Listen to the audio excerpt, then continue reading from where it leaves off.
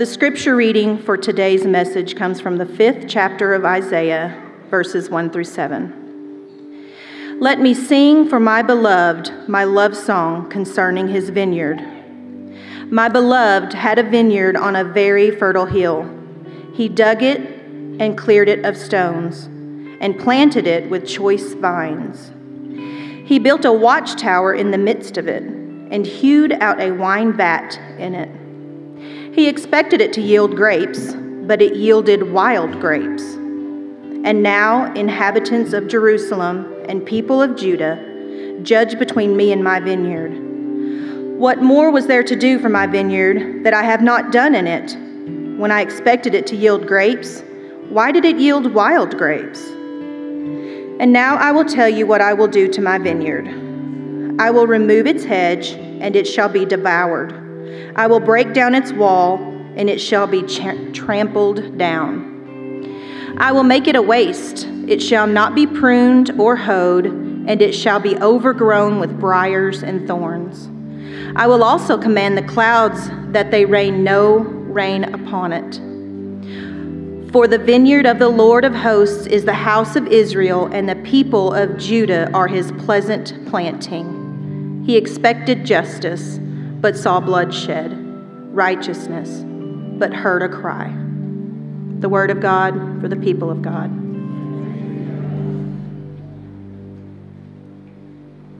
Thursday night, the park service, Tim preaches that, and Lucas plays for us, and we have some great help from this church that's making that ministry possible. There's a lady that always comes to the park service. I know that she's going to come. I know she's going to get her food, and I know she's going home. Never stays for the worship service. Never, contributes one thing. So I'm thinking, see, outreach is something that you do expecting absolutely nothing in return. Witness is what we do, like radio, TV, all the ads, and trying to get folks to come go to church with us. Evangelism or a witness. So I felt prompted by the Holy Spirit to ask this lady where she went to church. And she gave me the answer that so many Methodists give. And that's for all you listening on the radio. I just saw a bunch of dials go off. Well, I'm a member of the Assemblies of God. Isn't that what we say? Well, I'm a member of so-and-so. Y'all know what I'm talking about. Stay with me here a little bit this morning. So, I said, you don't go? She said, no. I said, why? Do you not like it? There's a lot of folks that don't like church. And I was just wondering, I was doing this, was I not kind and nice and graceful? And I said, you can come go with us. And by the time I got that out of my mouth, Rob Robinette said, I'll pick you up. I know where you live. That's what this church does. We'll pick you up. We'll bring you. And it hadn't been too long ago, we was picking you up, wasn't we, Rob? Sure we was. And me and everybody else that's here. What an opportunity. You talking about a vineyard. You talking about a vineyard. A place on the hill that the Lord has picked up all the rocks and thrown everything out of the way for us. There's a school right here in our back door. Some 1,800 kids there. Let's pray. Thank you, Lord, for this day. Thank you for this church, the ministries of this church.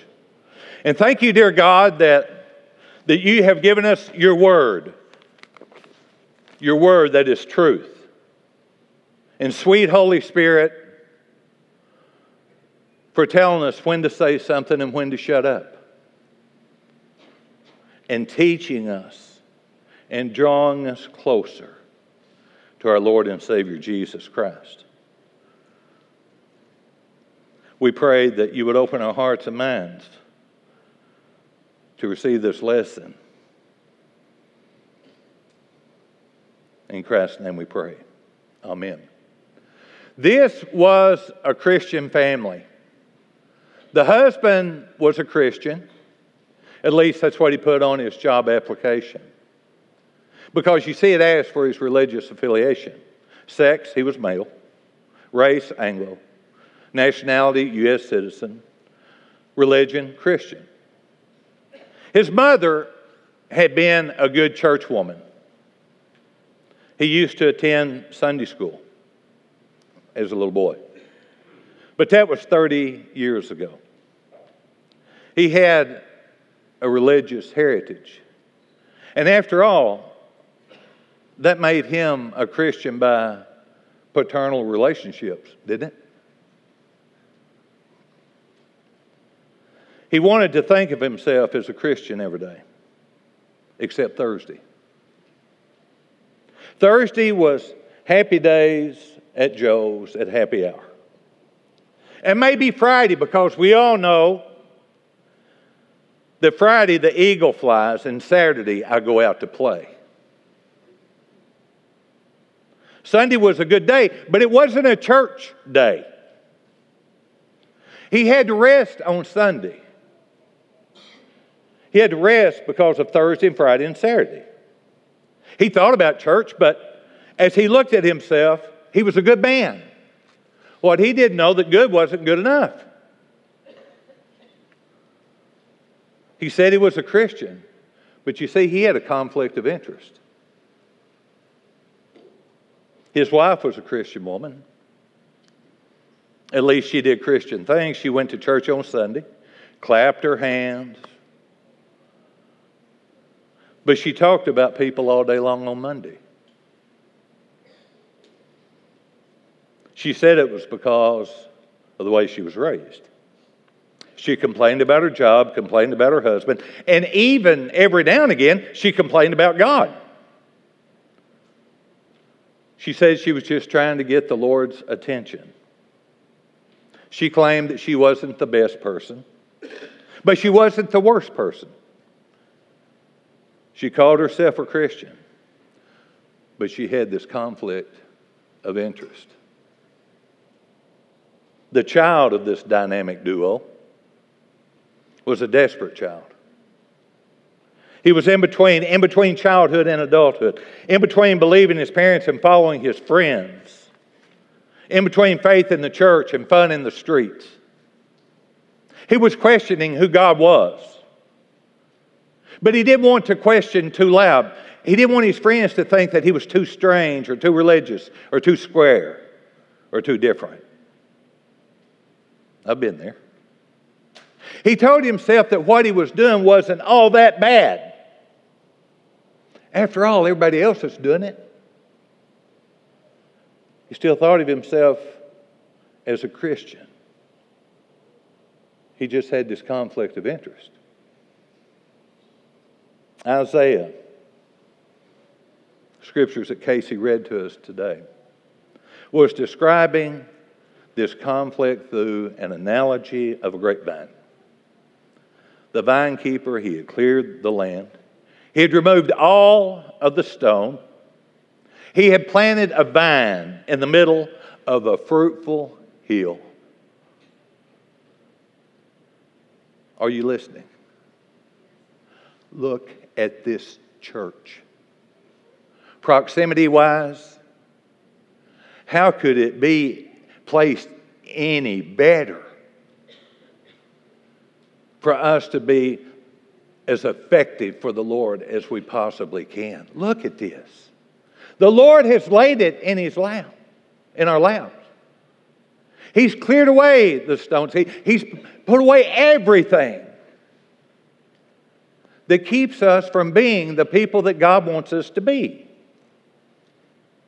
In the scriptures, He planted the vine in the middle of a fruitful hill. He placed a watchtower near the vine so that He could watch over it. He put a wine vat nearby so that He could harvest its fruit. And when it came time for the wine to produce grapes, what does the scripture say it did? It produced wild grapes. the fruit from the vine. It looked like grapes. When you tasted the fruit to enjoy its sweetness, however, it was not sweet like a grape. It tasted like a wild grape that's grown out in the wilderness.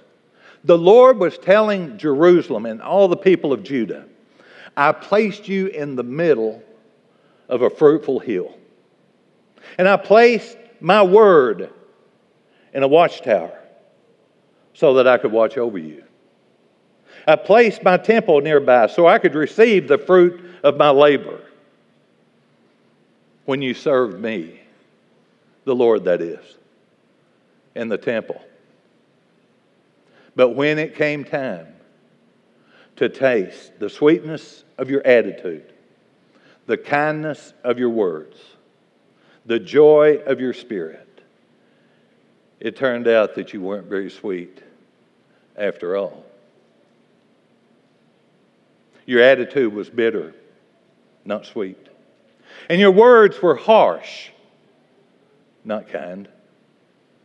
Your spirit was mean, and there was no joy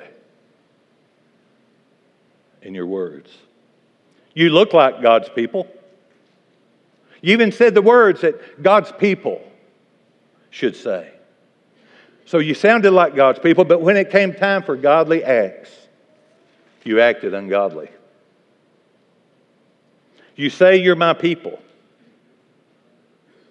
but you have a conflict of interest. The Apostle Paul identifies this characteristic in Romans 7, 18 and 19. I know that nothing good lives in me, that is, in my sinful nature. For I have the desire to do what is good, but I cannot carry it out. For what I do is not the good that I want to do. No, the evil I do not want to do, this I keep on doing. Struggling. Paul was saying, I want to do the right thing, but I keep doing wrong. I keep running into this conflict. Conflict all around me. Conflict inside of me. I'm trying to be a Christian, but I have a conflict of interest. There are things that I know that I should do. I should go to church on Sunday. But Sunday, you see, it conflicts with the rest of my time. My playtime, my personal time.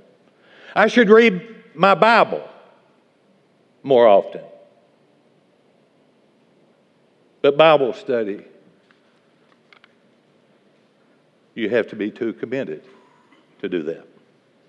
Should go to Sunday school, but that cuts into my time too. We get up and we go to work during the week. I believe we can get up and come to church on Sunday. Just saying. Just saying. I would go and be part of the prayer team, but you know how holy those people get.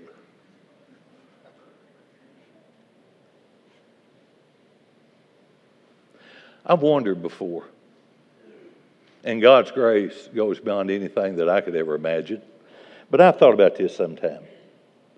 If I don't want to talk to God on my time, I've wondered why would He want to talk to me on His? Y'all know what I'm saying?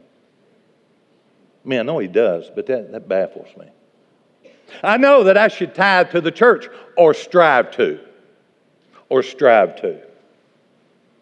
But the church, y'all know how we are, always asking for money. Always. You go to a doctor, we pay. Bill collectors, we pay. To the mall and to the stores that have raised prices and everything, we pay. We say, it's my money and I'll do with it what I want to do. How dare God ask for a little bit of money? Especially that I have left. We have a conflict of interest.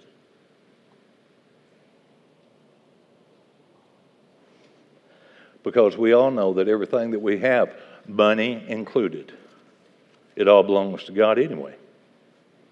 Then there are things that we said that we wouldn't do, and wouldn't you know it,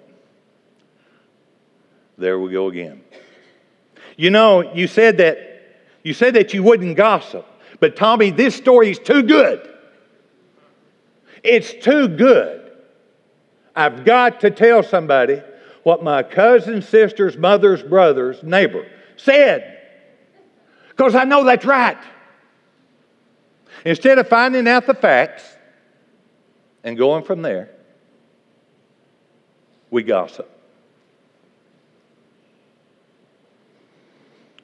You said you stopped fussing with your family, yelling at the kids. But every time you try to stop doing wrong, you find yourself in conflict. And every time that you try to do right, you find yourself in conflict. Trying to be a Christian, but you have a conflict of interest.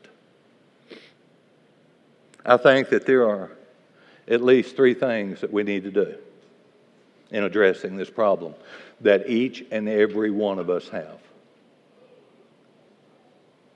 Confront the conflict. What is it? What is it that's a conflict in your life? Just be truthful with yourself. When you have a conflict, address it. Then you go to work on correcting it. And finally, we must crucify it. Or in other words, give it to Jesus, is what I'm talking about. You know, when we confront the conflict, we cannot remove something if you deny that it's there. If you deny it, there's nothing you can do about it. You'll continue to have it. If you deny that you have bad habits, a bad attitude, or bad behavior, then all you're doing is deceiving yourself. But trust me, my dear, dear friends, you won't deceive anyone else. You must admit that we can't control our emotions. You have to acknowledge that there is conflict between how you act and how you want to act. And face this conflict. Conflict in yourself. Second, take steps to correct this problem. You must realize you must change. And there's where, to go back to last week's Sunday, where the rubber meets the road. That's hard to do, to change. Because we think we're right. Right about a lot of things, but you're not right about everything. Because we don't have all the information we need. But we have to change. We must realize that we must change and be willing to start to change. The willing part. The willing part. If every time someone disagrees with you, you blow up with an explosive temper, calm down, chill out.